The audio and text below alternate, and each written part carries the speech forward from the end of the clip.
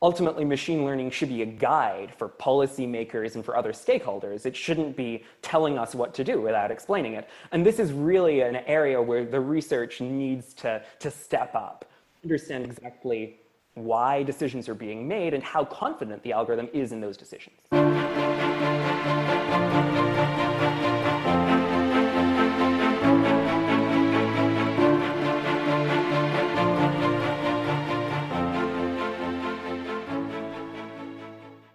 Welcome to Flashpoint. I'm your host, Andrew Holland. This week, we're digging into how artificial intelligence and machine learning can impact the fight against climate change.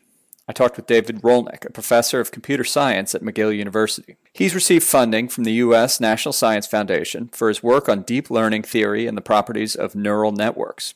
He's also the chair of ClimateChange.ai, an initiative that looks at how these tools can help fight climate change. We started our conversation by defining AI and machine learning, and then finished it with an admonition that these are just tools for decision makers, not a replacement for policy. Personally, I was relieved that the computers won't replace us yet. You can dig deeper into what we talked about at the website, climatechange.ai, and I hope you enjoy the show. Professor David Rolnick, welcome to the podcast. Thank you so much for having me. It's a pleasure to be here. So I'm really excited to do this podcast because we can finally answer a question that I've had in my mind for a long time and have been afraid to ask. What is artificial intelligence? What do we mean by machine learning? Yeah, well, those are big questions. Right. I guess I should start out by saying that AI doesn't mean cyborgs or sentient computers. It basically doesn't mean you might have seen in newspaper headlines. It basically just means any algorithm that does something automatically in place of a human. For example, like a chess AI might go through many possible moves exhaustively, working out which one leads to the greatest probability of success. So that's not very smart by a human definition, but it works. And that's something you see a lot in AI.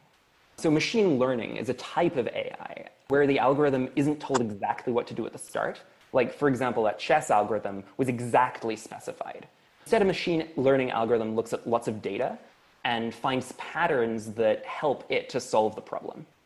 In the past few years, machine learning algorithms have become very popular, partly thanks to a set of algorithms called deep learning. These are also called artificial neural networks, so you might have heard that term. The reason for the use of the word neural there, by the way, is that they are loosely inspired by neurons, so nerve cells in the brain. But these algorithms are still not smart in anything like a human sense. So don't get the sense that these are actually brains. They are nowhere close. So the way that deep learning or any other machine learning algorithm typically works, the paradigm for this is that first you train it on a lot of data to perform some task. And you give it the answer to the problem you're trying to solve for that data. And then when it sees some new data, it tries to predict what the task. And then when it sees some new data, it tries to predict what the answer is. So basically, so there's a kind of a difference here between artificial intelligence and machine learning. Artificial intelligence is the broader subject of algorithms and going far back to chess computers and stuff like that. And then machine learning is a more recent phenomenon that has been able to build on that and start to, not think is the wrong term, but start to be predictive instead of just... Yeah, exactly. Though I should say that machine learning has also been around for many years, but it really has taken off in the past few years because of some of these recent innovations that have made it possible to be very effective and scale very well. Are those innovations really just about computational power? Or is it new changes in design of these? And both of those two things. Okay. Some of this has been a result of better hardware, but some of this has been just better algorithmic innovations at the conceptual level. Interesting. So we're actually getting to a point now, and this does seem like a relatively recent thing, where machine learning is having impacts on real life. Yes, absolutely. Really across society. In all kinds of ways that you probably know about and in many that you don't. Can you give an example? So for example, machine learning is being used to do automatic diagnosis of cancer. It's not widely in production at this point, but this is something that it actually is very good at. It's not replacing doctors, but it's providing a tool that enables doctors to have something else at their disposal. So your work focuses on, you've done some work and papers on AI and machine learning and climate change. And looking at your work on climate change and machine learning, you've definitely thought both on the predictive side of predicting weather patterns and climate, but also thinking through mitigation, how to reduce emissions and how to optimize energy systems, right? Yeah, absolutely. Climate change is a huge, multifaceted problem, obviously. And that's one of the reasons why it's so hard. There are many different things that have to be done in parallel, both across society and really across the world, in order to reduce greenhouse gas emissions. So that's mitigation. And in order to respond to the effects of climate change, so adaptation. Machine learning is a very broadly powerful tool. And I think a takeaway from my work and the work of other people in this area is that it should be in our toolkit. Right. Some of those many actions that need to be taken can be accelerated or enabled using machine learning as one piece of the puzzle. Interesting. So I know that U.S. government, national security agencies within the U.S. government, intelligence and military have also started to think about and look at how artificial intelligence and machine learning can help us identify threats and work to mitigate threats.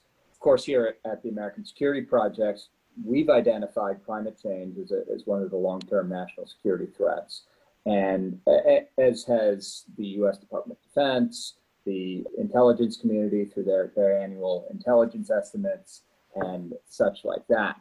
But what I think is interesting is that we can start using this machine learning to look at those interactions, right? To start thinking about the areas of the world and the areas of security where climate change could interact with national security threats, whether it's threats to bases or threats to national security, like through migrating people or such like that. Have you seen areas like that where the military or national security complex could start using these things? Yeah, so maybe I can give a quick overview of some of the areas where which I see as recurring themes for how machine learning can be useful in addressing climate change in different kinds of ways. So the first theme is system optimization. And that's just because machine learning is very good at extracting patterns from data and using those patterns. One of the ways this can be useful is optimizing a complex system to make it more efficient. So in climate change applications, this can often mean reducing the energy that is needed. So one example of this is reducing the energy needed to heat and cool a building. Google recently designed a machine learning algorithm that controls the air conditioning of its data centers. Data centers need a lot of cooling. Right. This algorithm has actually enabled Google to use much less energy in controlling the temperature because the machine learning can pick up on and act on patterns much more subtle than those that would be used by human operators. And versions of this are actually available for home use as smart thermostats. There's huge potential for this kind of optimization to be expanded, in particular, as you can imagine, for enormous industrial processes that are using a lot of energy. Likewise for reducing food waste, where there's massive inefficiency in how food is ordered, transported, and consumed, and machine learning can help, for example, predict what people will consume and reduce the need for overstock. Something that's worth bearing in mind here is that reducing the energy needed to produce something is not always beneficial. It can actually be counterproductive if it drives up the consumption of that product. This is called the Jevons paradox. And this is one of the reasons why it's really essential in every one of these applications that I'm going to be talking about to work together with experts in the topic in question to make sure that the AI and machine learning are really making a difference in the right way. So that's the first overall theme. Another theme that we see time and again is forecasting. So machine learning can be used to predict what's going to happen next based on historical patterns in data. One example of this is in the electrical grid, where it's important to predict both supply, so how much power is going to be produced, and also demand, how much power people are going to need. Effective forecasts of power supply are essential to the increased adoption of solar and wind power, since sun and wind vary from minute to minute. And electrical grid operators obviously need to know that there's going to be enough power to meet the demand, otherwise the lights go out. Yes. Currently, the way this is handled actually involves spinning reserves, and that means keeping a fossil fuel plant idling, as it were, in case the wind dies down or the sun goes behind a cloud. Machine learning can reduce the need for spinning reserves, so reducing greenhouse gas emissions. Knowing demand in advance is also really useful because it enables demand response. So demand patterns can sometimes be shifted. For example, factories or electric vehicle charging, shifting the time of this to take advantage of when power supply exceeds demand can also help in setting prices effectively to reduce overall emissions. Another theme that you see time and again is remote sensing, and that's gaining insights from satellite or aerial imagery, processing these images automatically and faster than people could do. For example, to map infrastructure in parts of the world where there isn't data on where the elements of the electrical grid are, for example, or where roads are. Trying to understand infrastructure with a view to developing, for example, better regulation or just other kinds of actions on climate-related issues, monitoring deforestation, and other sources of greenhouse gas emissions like leaks in natural gas pipelines, pinpointing those automatically and in real time can be really, really important. So basically taking massive amounts of data, so exactly.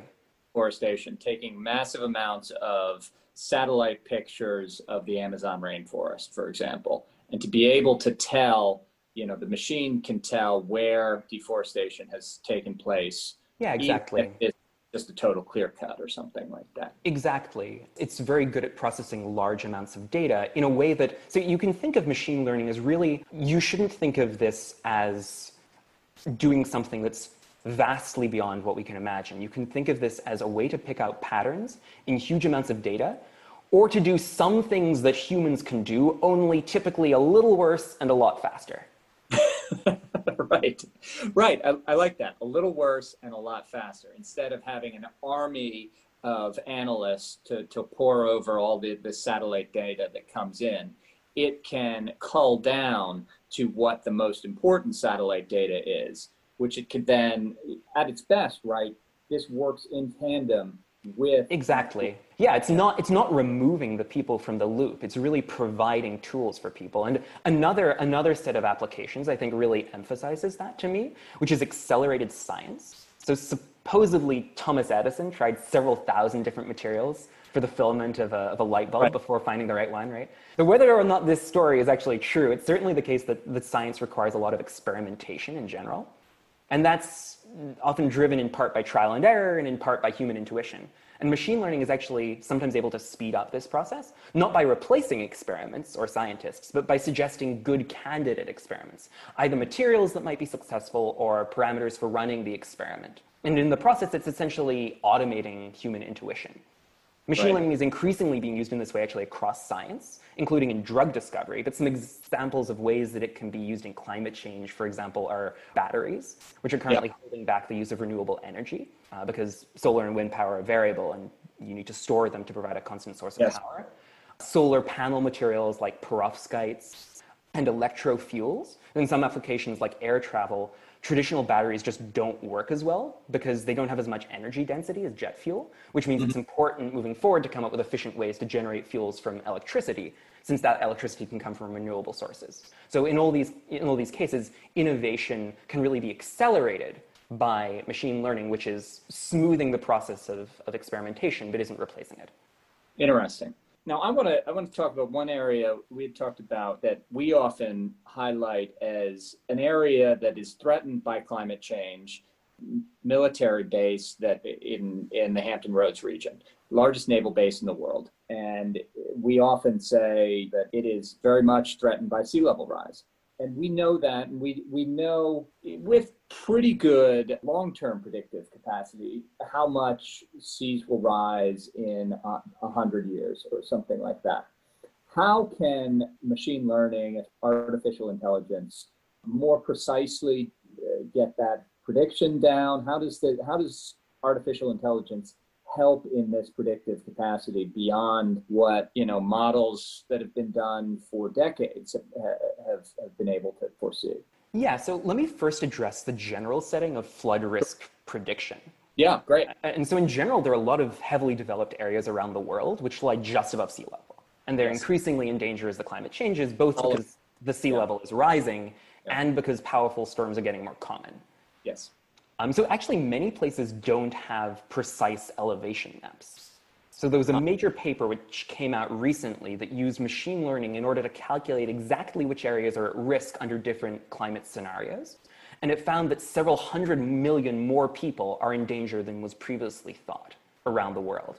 And it pinpointed particular areas of major cities that were in danger. Well, I'll leave you to think about the potential geopolitical implications of this kind of threat. With reference to Hampton Roads specifically and the defense of coastal locations in general, there's no getting around the fact that a lot of civil and environmental engineering and urban planning needs to be done. Yeah. But there are some relevant applications of machine learning. In particular, it can be useful in predictive maintenance, working out when and where systems may fail. For example, in an extreme event. This is the case for everything from nuclear power plants to roads to the electrical grid overall. And I want to call particular attention to this set of applications because they're not sexy. Like, you don't get a medal for preventing infrastructure from breaking because generally nobody knows about it. But it's Right. really important.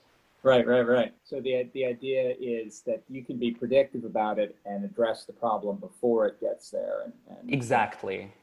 prevention is always cheaper than rebuilding afterwards. Yes. Now, one of the things that I've often been skeptical about with machine learning, with artificial intelligence, and algorithms in general, is the ability to predict human systems, sociology. We do base things on the past, but humans, we have free will, right? How predictive and how capable are machine learning algorithms at predicting human responses, human systems? One of the things you talk about is migration in your climate change AI paper. Is there ways that we can be more predictive about things like migration or even conflict, civil conflict, or stuff like that? So I think that ultimately a lot of human issues are not in their origin human issues.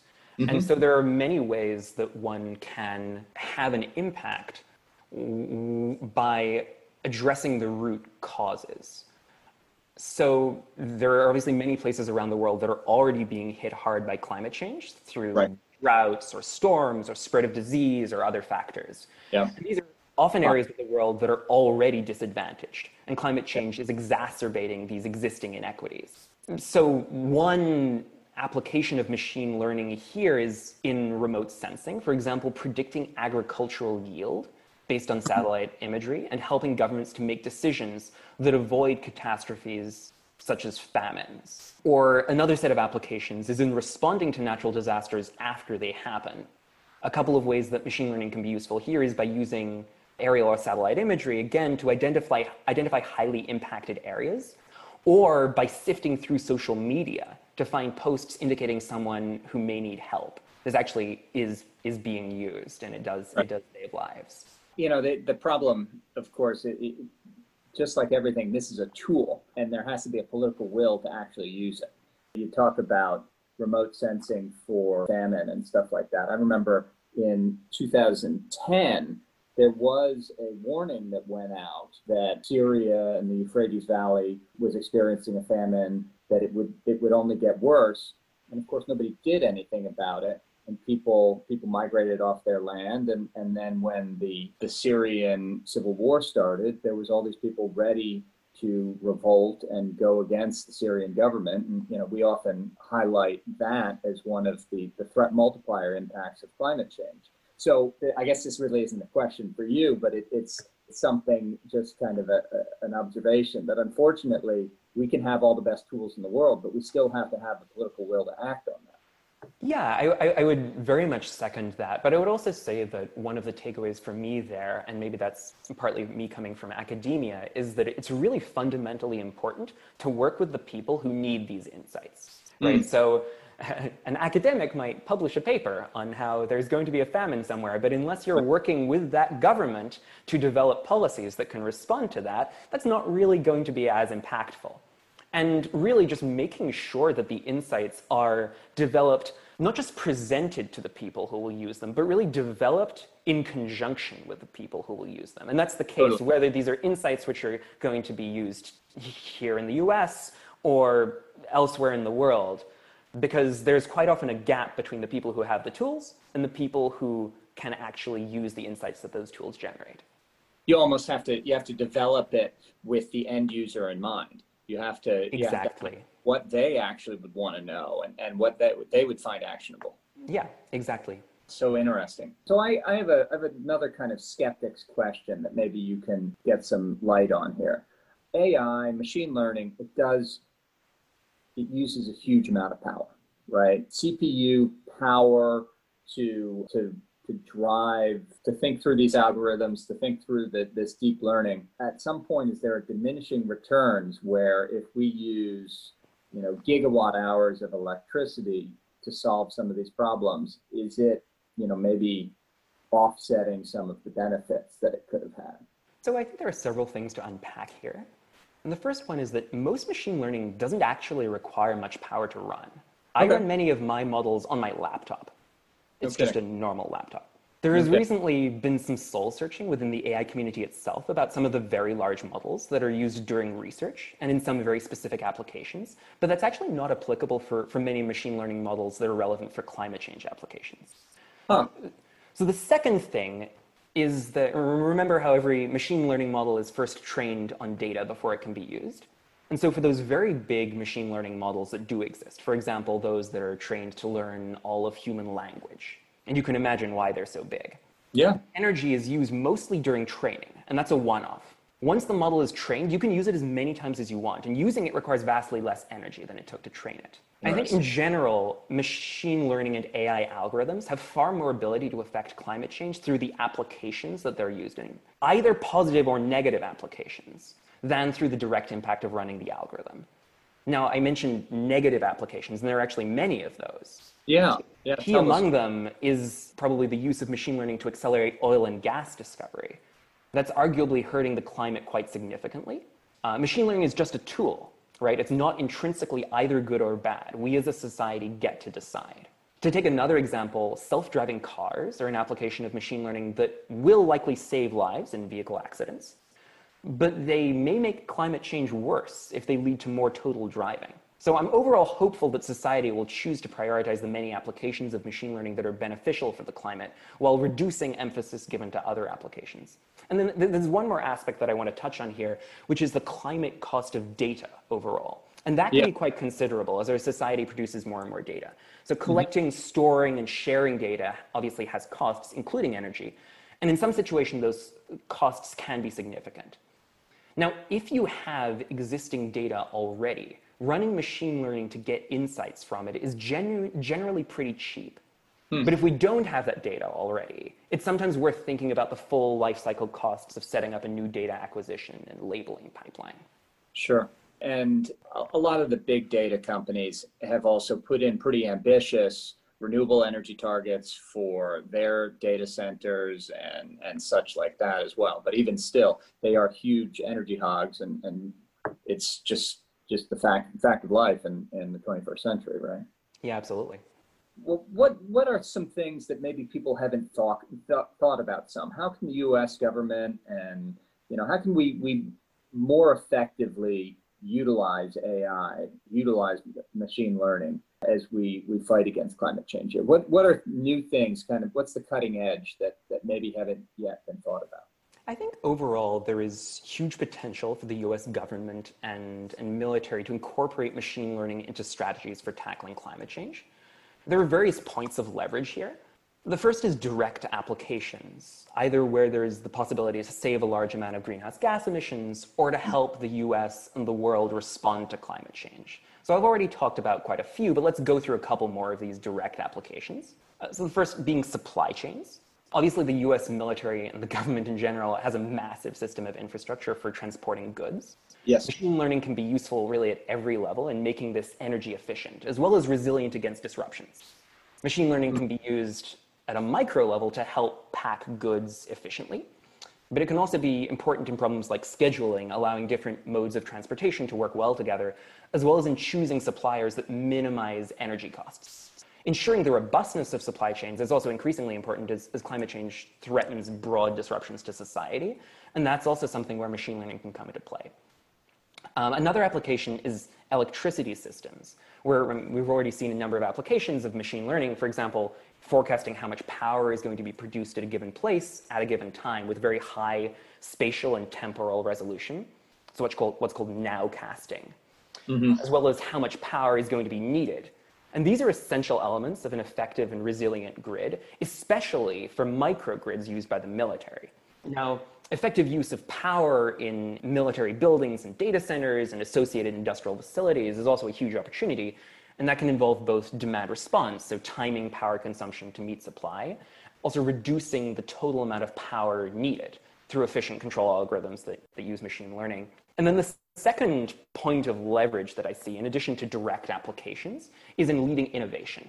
Now, obviously, the US is the second largest emitter of greenhouse gases around the world after China. And per capita, we're far higher than China. The military has the potential to lead innovation in important technologies that can be adopted across society, and both in the US and around the world. We've seen historically that investment in broadly useful technologies has often come from the military. And I think that implies some measure of responsibility for considering innovation in areas that have broadly positive societal impact in addition to their immediate applicability.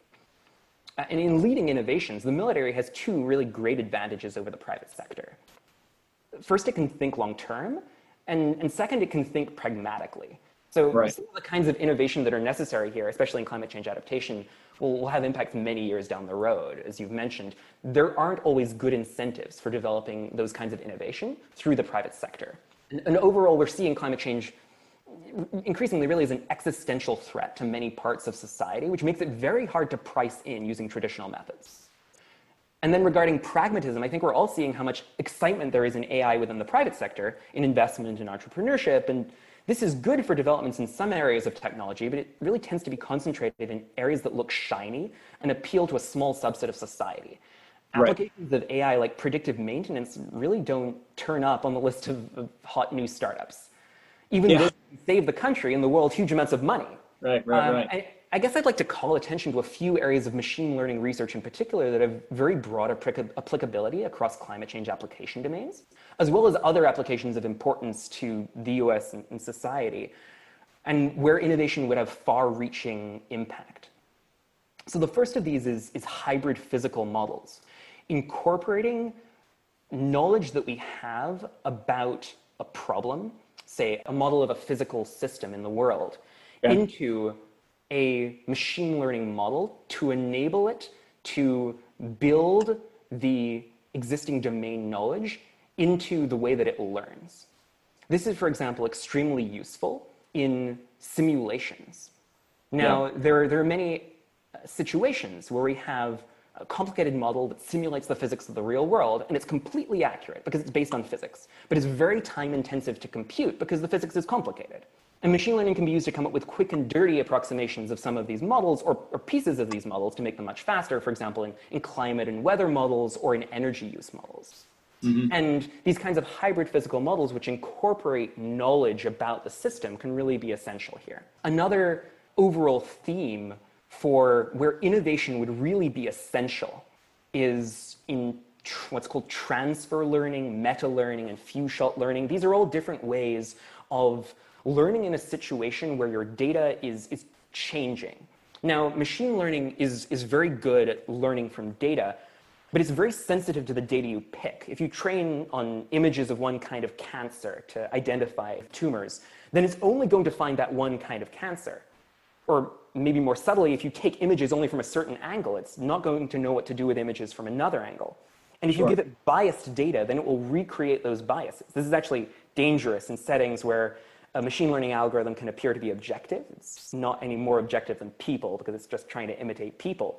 But in many situations, you have a data distribution that's changing. So you have data from one area and you'd like to transfer that insight to another area, or you'd like to learn from a smaller set of data to start with.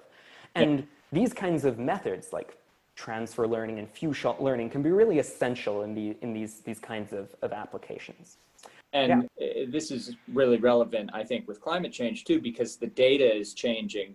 The future climate, the future weather systems won't necessarily be the same as the data set we have. It won't be applicable from the past. So it's about changing and thinking through the future. That's really interesting and important to think about. Yeah, exactly. And these are really cutting edge areas of machine learning where it's really important to have innovations for a whole range of different climate applications. And one more that I want to mention Yeah. actually is interpretable machine learning and uncertainty quantification. So machine learning algorithms are often what's called black boxes. They don't really tell you why they came to a decision. They just tell you what that decision is. And in many applications, that's not acceptable. We need to know why the decision is being made, or nobody is going to want to take that decision. Right. Ultimately, machine learning should be a guide for policymakers and for other stakeholders. It shouldn't be telling us what to do without explaining it. And this is really an area where the research needs to step up, understand exactly why decisions are being made and how confident the algorithm is in those decisions. That's important too, the confidence level, because a lot of times what they're doing is it's computing probabilities and saying what the best probability is. But every time with probability and prediction, it's based on percentages. And I can tell you from experience that policymakers don't like to make decisions based on uncertainty. They want a yes or a no, a simple binary choice. And unfortunately, that's never the way it comes out, right? Well, I think that that's another reason why it's important to really incorporate expertise in these kinds of technologies into the decisions that are using them, rather than having these insights being presented from machine learning experts to policy experts. It's really important to get everybody in the same room so that everybody understands what is going on here. Yeah, really important. So one of the things that we always talk about here at the American Security Project is that we like to think about not just the problems of today and the headlines of today, but to think through what the headlines of the future are going to be like. And I think a lot of our conversation today has been future focused and talking about what's to come and what's the possible in the future. But what would you say is a headline that we should be working towards here? What are we thinking through? What's a headline that we want to get to? So I think that for me, one of the key insights from working on machine learning for tackling climate change is that it's not just that machine learning isn't single-handedly going to solve climate change. It's that nothing is single-handedly going to solve climate change. It really takes all hands on deck, everybody using what skills they have, identifying where those skills are most impactful, and listening to the people who have to make the decisions and will use these tools to shape society. Whether that is people in government or people in industry or other kinds of stakeholders. In some cases, individuals who will be hit very hard by climate change. The individual farmers who have needs, and those needs can potentially be met by innovations moving forward. Now, I don't think that there is a single headline that captures the kind of change that's necessary to tackle climate change, but I think that it requires something maybe better than a single headline, which is really a drawing together of many different kinds of tools, many different kinds of people, and many different kinds of goals to tackle a problem that is going to require all of them at once. I think that's a good call to action. As you say, everybody using their best particular skill set to deal with the problem. Policymakers being informed of the best decisions by the best available data. And certainly AI can help determine what that best available data is and inform those decisions and how to do that going forward. Yeah, I hope so. I think that's a great place to close out. Professor David Rolnick, thanks for being with us. Thank you so much for having me.